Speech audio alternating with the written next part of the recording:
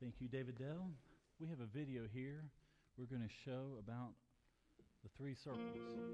We live in a broken world, surrounded by broken lives, broken relationships, and broken systems. This brokenness is seen in suffering, violence, poverty, pain, and death around us. Brokenness leads us to search for a way to make life work. In contrast to this brokenness, we also see beauty, purpose, and evidence of design around us. The Bible tells us that God originally planned a world that worked perfectly, where everything and everyone fit together in harmony. God made each of us with a purpose, to worship Him and walk with Him. Life doesn't work when we ignore God and His original design for our lives. We selfishly insist on doing things our own way. The Bible calls this sin. We all sin and distort the original design.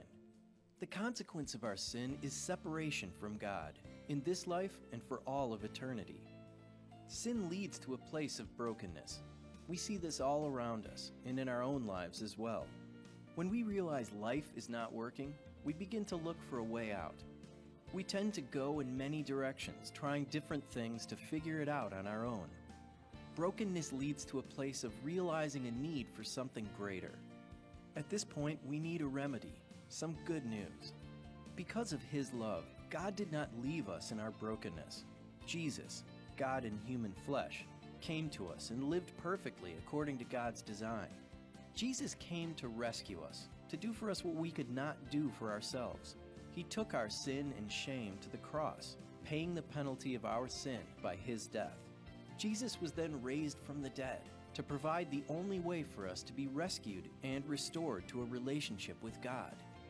This is the good news. This is the gospel. Simply hearing this good news is not enough. We must admit our sinful brokenness and stop trusting in ourselves. We don't have the power to escape this brokenness on our own. We need to be rescued. We must ask God to forgive us, turning from sin to trust only in Jesus. This is what it means to repent and believe. Believing, we receive new life through Jesus, and God turns our lives in a new direction. When God restores our relationship to Him, we begin to discover meaning and purpose in a broken world. Now we can pursue God's design in all areas of our lives. Even when we fail, we understand God's pathway to be restored, this same good news of Jesus. God's Spirit empowers us to recover His design and assures us of His presence in this life and for all of eternity. That is called three circles. Now, if you are sitting, I think we've done it the past 3 weeks, might as well do it one more week. If you're sitting on the far left of the pew, so that would be over here on this side, you want to pull out on the far left. There should be a package. It's called Three Circles Life Conversation Guide. You pull one out and you pass it down. Now, we have enough for everyone here today, so we won't run out of these. We have plenty of these. So everybody should have one of these in your hand. In today's message, we're going to turn here in a little bit to Romans chapter 1, and where I'm going to give you a tool that was on a napkin up there of a way to share the gospel with someone who is spiritually lost, who does not know the Lord. And this little guide, we're not going to go through the guide today, but we are going to go through, if you turn to the back page, it talks about that. So I'm going to reference that in a little bit. Also, if you have a bulletin insert, you want to pull that out as well, and so you can certainly be following along, as well as that picture is on the bulletin insert with that. And certainly, and hopefully you brought your Bible. You always want to bring your Bible to church. Turn to Romans chapter 1. Romans chapter 1, verses 18 through the end of the chapter. We're going to read that. In a little bit, we'll flip over, if you're able to Genesis chapter 6, and you're going to see about the days of Noah. We're going to talk about why we have to have evangelism tools, in a way, a knowledge to be able to share the gospel with someone who is not saved. Now, the reason we're doing this is the past 4 weeks leading up to Easter, even the whole month of April, we're praying for our one. So hopefully you've turned in your Who's Your One commitment card, who you're praying for. If they're back there at the Welcome Center. If you don't, and maybe you've missed the past few Sundays, you can certainly just grab one and come drop in this bin here. You're making a commitment to pray Scripture for someone that does not know Jesus for a month, for 30 days. You're praying for their salvation. You're praying for them to come in a relationship with the Lord. So one of the challenges, what happens is you start praying for someone to know Jesus. God's going to put that opportunity for you to share Jesus with them. And that's where this 3 circles tool comes in. You need to know a way, how can I have confidence and assurance to be able to tell someone about Jesus? And that's what we're going to see here this morning. But before we actually get into this and read Romans chapter 1, I want to lead us in a special time of prayer. Some of our fine church members are in Houston right now.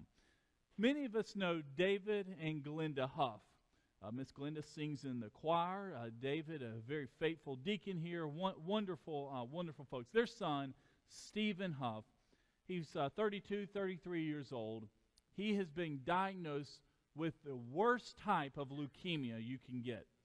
And he is right now scheduled to receive his bone marrow transplant on Tuesday at MD Anderson Hospital. He's married. His wife is April, and they only have one little child, a little daughter named Claire. She's only about 8 months old, so she was born in early July of last year. Well, he's just sick. They've been down there for probably 5 months now, and it's just been a struggle. Fine folks from Broadway, and they're fighting for their son's life. So this is a very big procedure. They've been taking medicine leading up to the procedure of the past, month or so, basically getting his immune system ready. He's extremely sick right now. But I want to lead us in a special prayer for Stephen. This bone marrow transplant is very important that it's successful. So let's bow our heads, and we're going to have a special time of prayer for Stephen Huff. Oh, Lord, we come to you as a church body praying for this young man. 32 years old, he's battling a rare form of cancer. Lord, we pray for the surgeons there at MD Anderson Hospital in Houston on Tuesday. They have been preparing this young man, Stephen Huff, for this bone marrow transplant. God, we pray that it is incredibly successful. Lord, we pray for a healing for this young man. We pray for his wife, April, and their 8-month-old daughter, Claire. We pray for David, for Glenda, as they are there daily taking care of their son who's fighting for his life. Lord, I just know that he's listening to us on the internet right now, and we just pray for their family. We lift up, especially Stephen, and pray for the surgery, this transplant, on Tuesday at the hospital. And if you agree with this prayer, join me in saying, Amen. Amen. We do. We give this young man to the Lord, and that is, I appreciate you certainly remembering him in your prayers. Romans chapter 1. Turn in your Bibles. Romans chapter 1, verse 18. Now, we're going to read this here. This reminds us of our world, what we're about to read. I don't think there's a place in the Bible that you could read anymore in Romans chapter 1 that will display our culture, not just 2,000 years ago, but also in 2019. Paul wrote the book of Romans. He wrote it from a city called Corinth. Corinth was a very pagan, wicked city. In case you've read the book of 1st and 2nd Corinthians, he has all sorts of problems with the church there in Corinth. But he's writing it to the church in Rome. So he's writing the letter, really saying, these are some of the problems and stuff we see here in Corinth. I'm sure you're dealing with the same old stuff there, because if sin, what happened in the Garden of Eden, human nature has never changed. In fact, we're going to see that here in the Scripture. So the sins of yesterday are still the sins of today.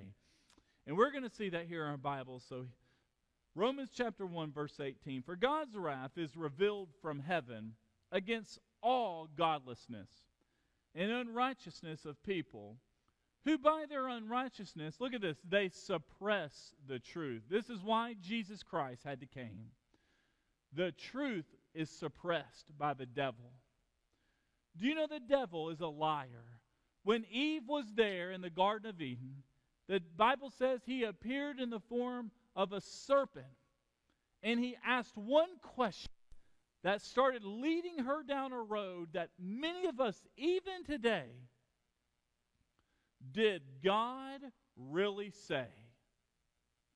Once you start going down that road, did God really say? What you're doing is you're exchanging the truth of God.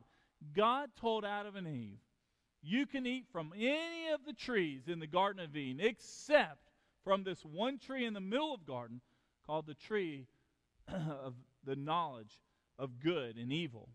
For the day you eat of that tree, you will surely die. Remember, there was no death. No one knew what death was at that point. Eve was looking at that fruit, and Satan attacked her by questioning. She ate from the fruit and gave it to Adam, and from that point on, their eyes were opened and they realized they were naked. Sin had entered into the human race. Now, what we're reading here, Romans 1, and what occurs in 2019, can all be traced back of our culture of what happened in the Garden of Eden. That one question, did God really say? Once you go down a road of questioning the Lord and thinking, does God want what's best for me? Does God know more than me? Is God better and more knowledgeable than I? Once you start asking those questions, you will have this type of result. It actually suppresses the truth. The truth becomes more and more difficult to find because sin multiplies. Look here in your Bibles. Verse 19.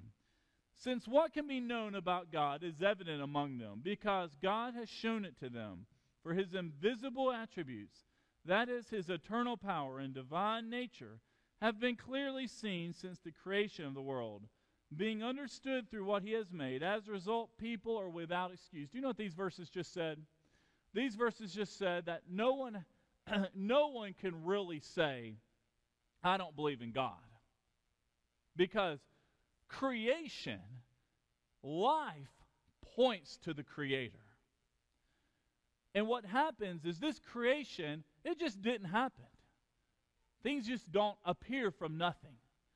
And what Paul is writing through the scriptures here, he's saying, because of creation, because of our world, you are without excuse when you don't believe in the Lord. There's no excuse. You're self-condemned. The world and creation condemns you. That's what these verses say here. Verse 21, for though they knew God, they did not glorify him as God or show gratitude. Instead, their thinking became worthless, and their senseless hearts were darkened. Claiming to be wise, they became fools. And look at this, and exchanged the glory of the immortal God for images resembling mortal man,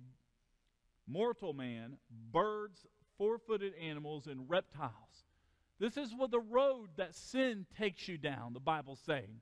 You've got the glory of God, and for you for living for the Lord. And what sin does is you take something so perfect and holy as the Lord, you exchange it. And look, that word is used. There's an exchange that occurs. You're trading the glory of God for images, for animals, for reptiles, for mortal man. Why would you trade something holy and perfect for the Lord, that the Lord is, for this? This is the lie. This is what happens when you make the exchange. I rarely go see movies because they're trash. And I want to tell you, some of you don't need to be watching this garbage out there. When you go and you watch the garbage that Hollywood puts out, you don't have to go to movies. You turn on the TV and you watch this filth. I was watching basketball, and some of the commercials just from yesterday were awful. Christians don't need to be watching that stuff. I went on Monday night and saw a movie. It's called Unplanned. I want to tell you what this movie's about. It's one of the few movies you need to go see. It's at Carmike Theater. It's about a young lady named Abby Johnson. Abby Johnson went to Texas A&M, one of our fine SEC schools. She's an Aggie, and she went there, and she went to a job fair at a school there one day, and there was this one little booth, and everybody was wearing pink, and they were advocating women's rights and advocating how you need to volunteer and sign up. Don't you support and want to help women's rights and equality? And she did. And next thing you knew, she was a young lady who grew up in a church, Christian church, grew up in a pro-life family, and found herself working for Planned Parenthood 15 years ago. Well, she believed the lie. As she worked through her company, she was a good employee. Next thing you knew, she was the clinic director. She ran the whole clinic. But she was the manager for the clinic and everything. But she had bought into this lie that this organization was about women's rights and about really helping other people and serving the community. And the deeper she got into the organization, as each promotion, and she started going off to training seminars, she realized it was a lie. It's not about women's rights at all. It's about abortion. Abortion, they said, pays their salary. Abortion is where they get their money from. Abortion is what they want for their services. All these other things are really just a smokescreen for what they're really about. And she was delivered out of that, and she became an advocate. And she ran the clinic there in Bryan, Texas. And eventually that clinic closed down.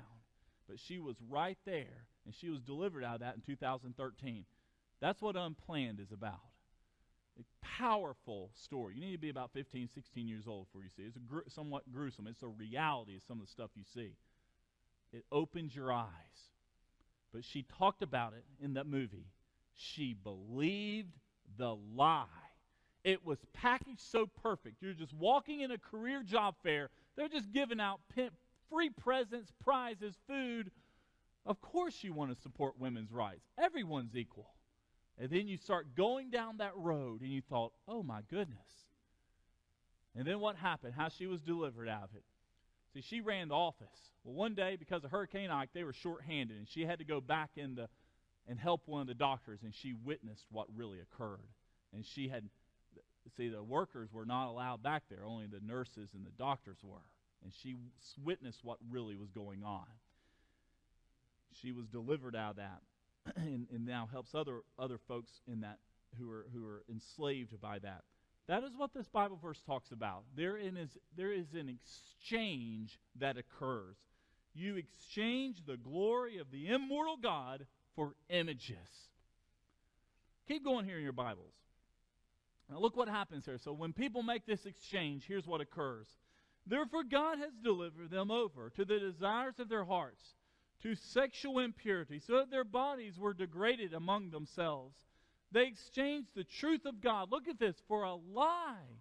A lie. They believed it. And worshipped and served what had been created instead of the Creator, who is praised forever. Amen.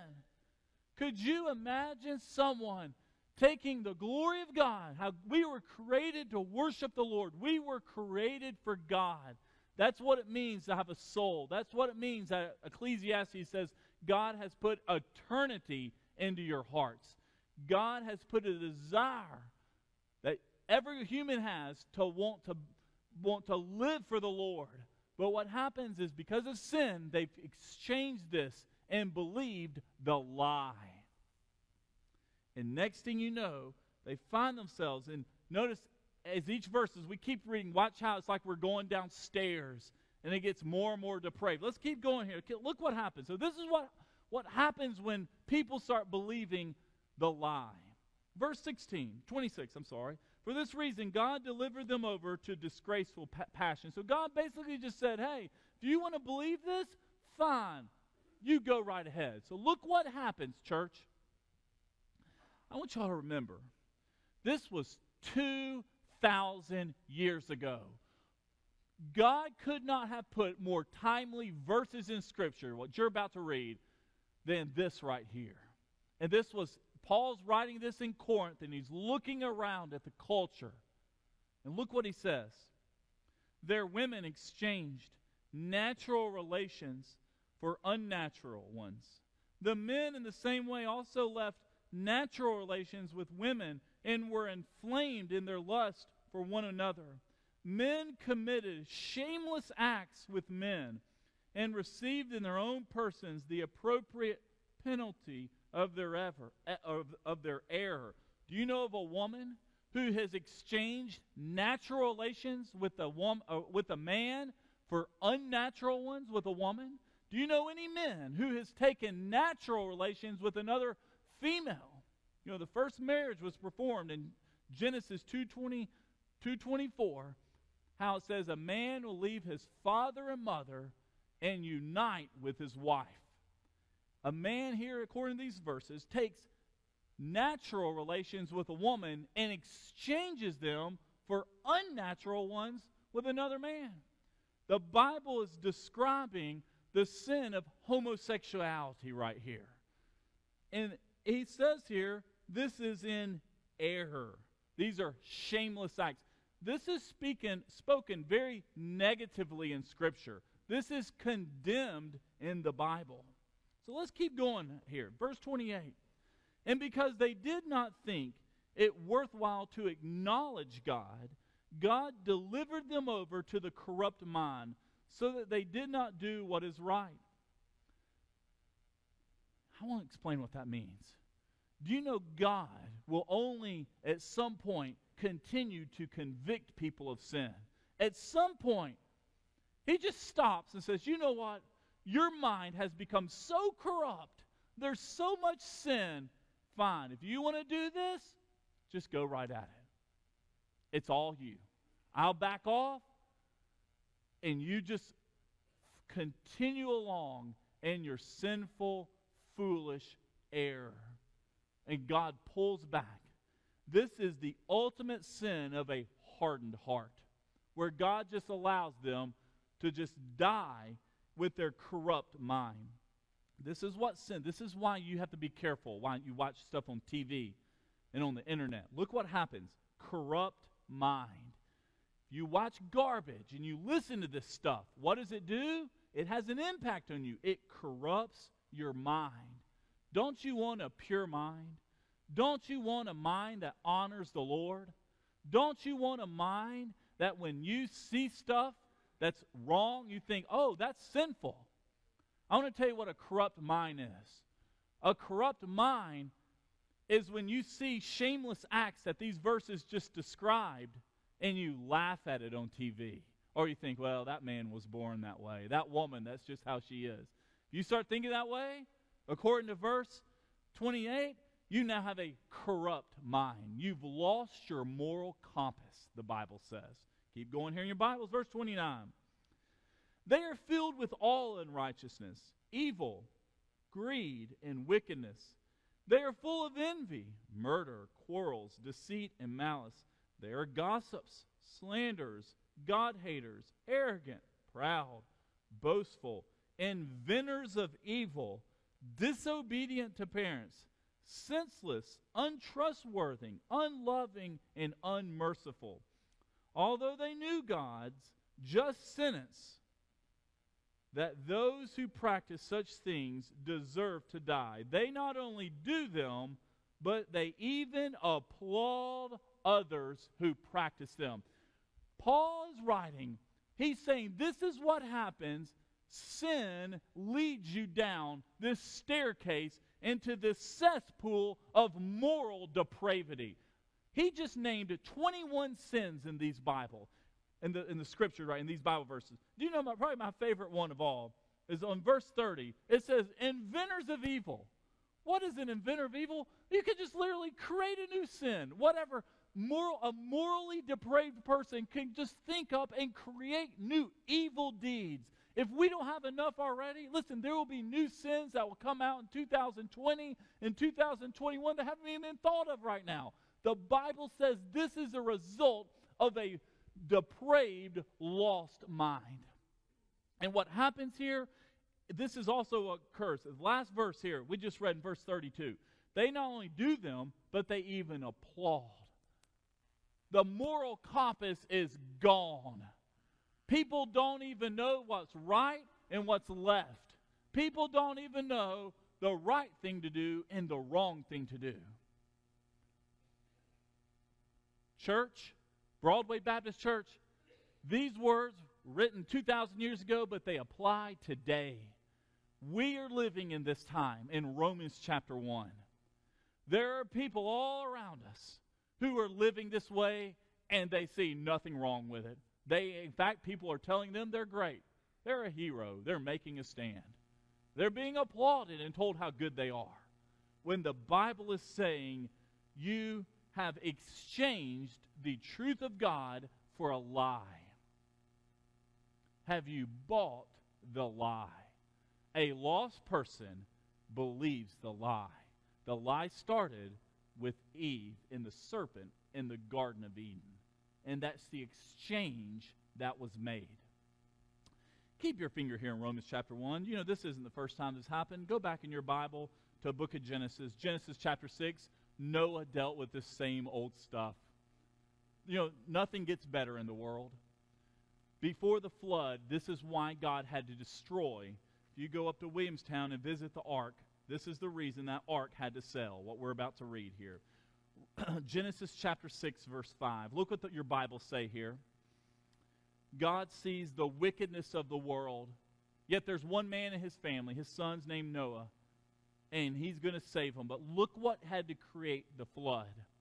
You know, one of the ways we know Jesus is going to return to soon is that wickedness will increase. There will be inventors of evil. Things won't get better. In fact, they'll get worse.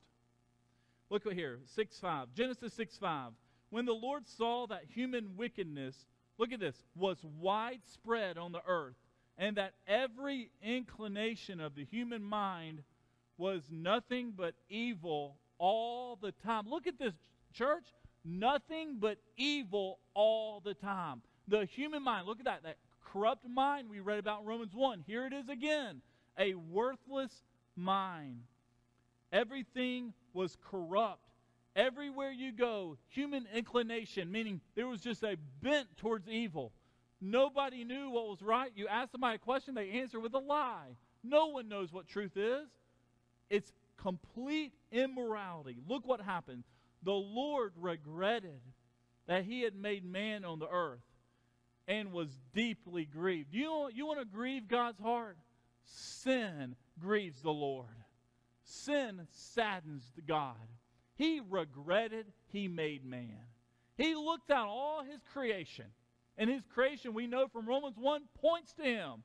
And no one's praising the Lord. No one's honoring him. They're living for themselves. Their selfishness, their selfish desires. And he's sad. So I can't believe I did this. These people I made do not love me. They do not obey me. They do not live for me. Then the Lord said, I will wipe mankind, whom I created off the face of the earth, together with all the animals, creatures that crawl, and birds of the sky, for I regret that I made them. But look at this, verse 8. This is our hope. This is the gospel right here. But Noah, however, found favor with the Lord. One man. Who's your one? Who was God's one? Right here, it was Noah. That was his one. One man found favor with the Lord. God is asking you and I to be that one. He's asking you and I to be Noah. We live in evil days. We live in a Romans 1 culture. And what we do, when we live in this culture of immorality, we have to be the believers that say, I'm going to pray and begin expecting God to do a great movement among all the evilness here. You go to work, it's immorality. People lie, they steal, they cheat. Any opportunity to sin. You go on the computer, it's a lie. They've exchanged the truth, what should be God-glorifying people, exchanged the truth for a lie. And what we're going to see here from Romans chapter 1 and from Genesis chapter 6, God is going to ask us, will we be a part of pushing back the evilness all around? So I want you to pull out your piece of paper. Here's the principles we're going to see. You go out in this world today. You have a Romans 1 world, a Genesis 6 world, and there's lost people all around. But the thing is, Jesus died for these folks. Jesus loves them. God sent his son into this world for people who are morally corrupt. He went to the cross for their sins. And what you and I have to do, it's very tempting for us to say, my goodness, I'm just not going to go out. I'm not going to be friends with these folks. I'm just going to do my own thing at church and at home. But the problem with that is that's not how the Lord wants us to live. Jesus didn't call us to be a hermit. Jesus went around his 3-year ministry. He went around Galilee and went around Israel, and he went and told people and proclaimed the kingdom of God. He was active in his sharing his faith and pointing people to his Father. And if he's going to do it, listen, Broadway, we have to do it too. And that's what this tool is here, a way to do that. The average person has 27 face-to-face conversations every day. Now, that's not an internet conversation. It's not a phone conversation. It means a conversation. And conversation is more than just thank you for opening doors, where you will actually talk to somebody for maybe a few seconds or a few minutes, and you'll actually talk to them. How do you take your 27 conversations each day that you have, and you make these conversations about Kentucky basketball or Auburn basketball or the weather or about whatever you're talking about? How do you take a conversation about whatever and turn it to the gospel? Because why? Jesus wants folks saved. He wants to see people repent and believe in him. And we live in this morally depraved world. And you shouldn't have very high expectations of our world, because the Bible's warned us about it. But we do know the only way out is through the Lord. And God wants to use you and me to tell lost people about his Son. So here's how we do this. When we have a gospel conversation, it should never be argumentative. It should never be confrontational. We confront people by just pointing them to Jesus. We're telling people about the Lord. So we have this screen. If you don't mind, sound team, put that up. Put the little thing up on the street. There it is. Let's walk through this. This is what's in your little pamphlet that you just have on the back page, as well as in your bulletin. God's design. This is a way to share the gospel. Instead of throwing up your hands saying, what do I do? Here's what you do. God's plan is that folks are saved, that folks know him, and that people give their life. Because why? In 2 weeks we celebrate Easter. There's an empty tomb. Jesus came. Why? Die on a cross, have an empty tomb so folks can live, so we don't all go to hell. God's plan is for us to return to the Garden of Eden in perfection with the Lord. Heaven is perfection. There's no sin in heaven. Heaven is a restoration of the Genesis 1 and Genesis 2 Garden of Eden. But what happened? Sin entered the world. It leads us to brokenness. Brokenness means that you're lost, that you do not have the Lord. And what happens, broken people, from what we just read in Romans chapter 1, they just go out and do things they shouldn't be doing. They have a corrupt, morally impure mind. And they end up just living for their self. And then broken people must repent and believe in Jesus. And then they arrive at the gospel. The gospel speaks. The gospel means good news. It's Jesus. And the gospel saves folks. When someone gets saved, they recover and pursue, meaning all of a sudden they've been restored in a right relationship with the Lord, and they begin to pursue God. They start living for him. It's a circle. This is a way you can take a napkin and literally, with God's design, brokenness, and the gospel, share the good news with someone. God wants you to take your 27 daily conversations and start making them gospel conversations. Say, well, Daniel, what about inviting them to church? I'll answer that question. There's 2 ways to communicate the gospel. Number 1, there's what we call the attractional approach. The attractional approach is, for the most part, what we do. And I do this all the time. You invite folks to worship. You invite them to Sunday school. You invite them to Easter in 2 weeks. And if it's Christmas time, you invite them to Christmas. You just invite folks. Invite them to youth group. You invite them to anything going on. And you invite folks to church. And that is wonderful. That makes us beggars. We just beg folks to come to the building. You come to Broadway Baptist Church at 2500 Harrisburg Road, and we will tell you about Jesus. You come to Sunday school, we'll tell you about Jesus. You come to Bible study, we'll tell you about Jesus. You come to children's ministry, we'll tell you about Jesus. You come here, and we'll tell you how to be saved. That is what we call an attractional approach. You attracting people to the 3.3 acres that we own here on this corner. Prime real estate in our city. It's a blessing that we're here. But here's the reality. We could go knock on every single door, and you could go to work and school, and you tell everybody in the city, come to the building, come to the building, come here and learn about Jesus. But the truth is, there are some people, they might be polite to you, they are not going to come. They're not. They're not going to come. They will not come to the building. They're not going to come to church. They're not coming to Sunday school. So what do? Do we just let them go to hell? Do we just say, well, God, I invited them. You know, I told them what time service started. I told them I'd pick them up. I told them Wayne and Andy send the church bus and go pick them up. We'll get them here. But they just will not come. So here's what you do.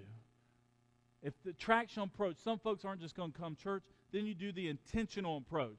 This is where you share the gospel with them.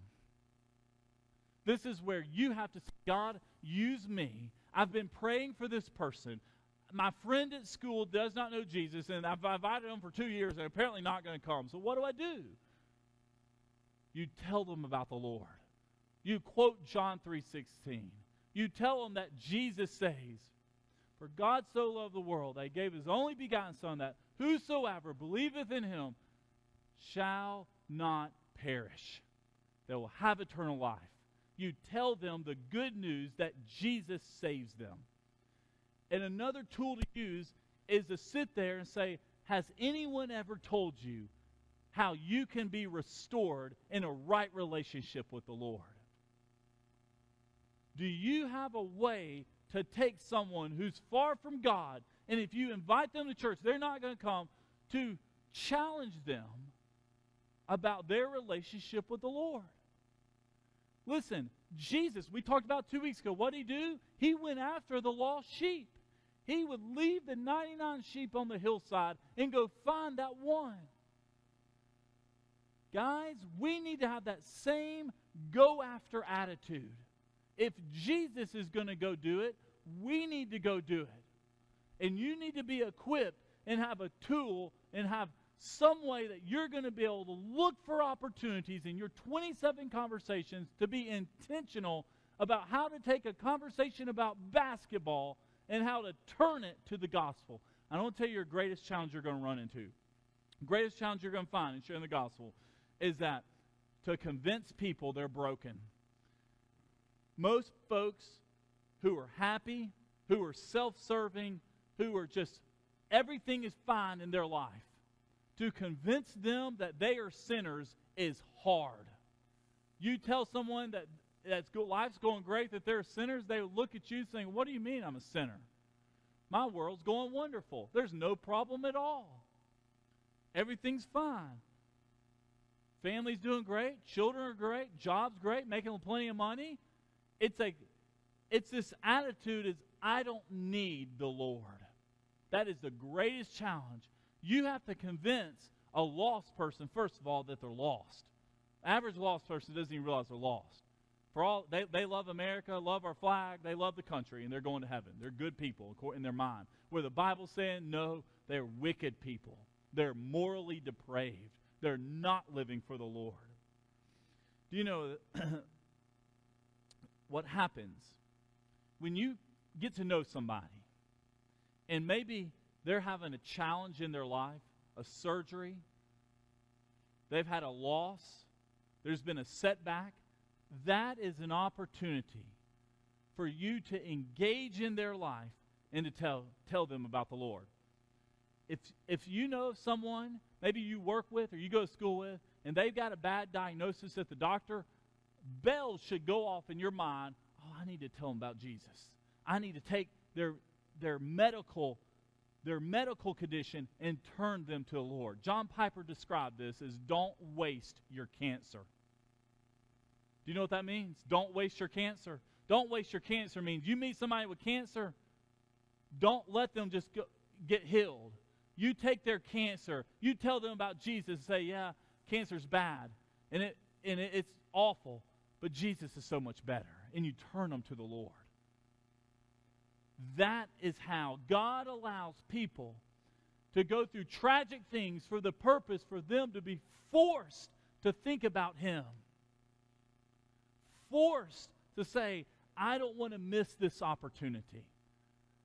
This 3 circles in your little book, this is a tool for you to use to start telling other folks about Jesus. If it matters to God, God came to seek us out. God came, that's what Easter is all about. He came on the cross so we can have eternal life. And listen, if He cares about you, He cares about all these lost people driving down Harrisburg Road right now. He cares about your family who's not in church. Jesus loves the lost. Do you know, never once did Jesus actually invite someone to a synagogue. Now, He told people He healed. He said, you go to the synagogue and show yourself to the priests and show them that you're clean. But Jesus' ministry wasn't come to the synagogue, come to the synagogue, come to the synagogue on Saturday. His ministry is He went to people and He brought the kingdom of God to them. Church, we want to be a body of believers that we are taking the gospel to our lost world. We're taking the good news of Jesus and saying, you know, you're broken right now. You've departed from God's design. But with Jesus in the gospel, you can be saved. Are you willing to do this? Do you want to make a commitment and a pledge to personal evangelism? When is the last time you told someone about Jesus? When you go through a drive-thru, are you handing a gospel tract to the person who hands you your food? When you go eat at a restaurant, when you leave your 20% tip, that's a good tip. Do you know if you leave a gospel tract with that, they'll read it. Leave an invite to church. Do something. Take any opportunity and make it a gospel opportunity. Listen, Jesus is pursuing the lost, and we need to join in what He's doing. We can't have this attitude, well, you know, this world's lost and it's out of control, and I'm just waiting for Him to come home and take me to heaven. Yes, we all want to go to heaven. Amen. But in the meantime, we should be working for the Lord. We should be winning the lost. We should be soul winners. Paul was a soul winner to the Romans. He's writing a letter pleading to them in Romans chapter 1 to turn to the Lord. He's saying this is what a depraved world looks like, but hey, there's great news. Jesus came for you. The commitment today, and part of your Who's Your One, is you've been praying for your lost person.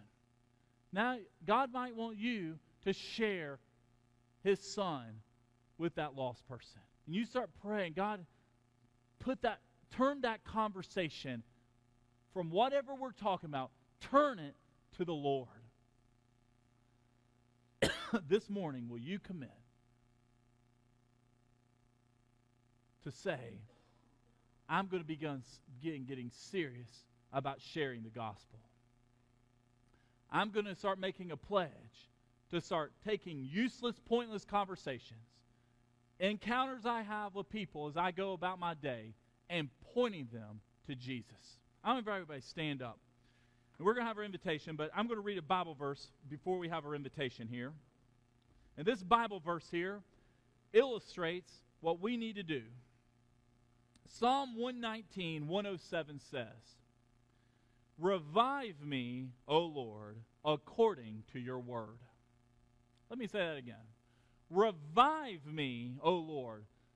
David's asking for a revival. Who's he asking for a revival for? Me. How does a revival come? From the Lord by His word. God is asking you, Broadway Baptist, that you are revived for the Lord by His word. You get revived, you get born again, you get a new spirit of excitement. You go out among our city and say, I'm here as a bold witness to folks who are in need of a Savior. This Easter, every one of us should be praying this prayer. Revive me, O Lord, according to your word. We're going to have our invitation. And this invitation is for you to respond. You respond to the Lord.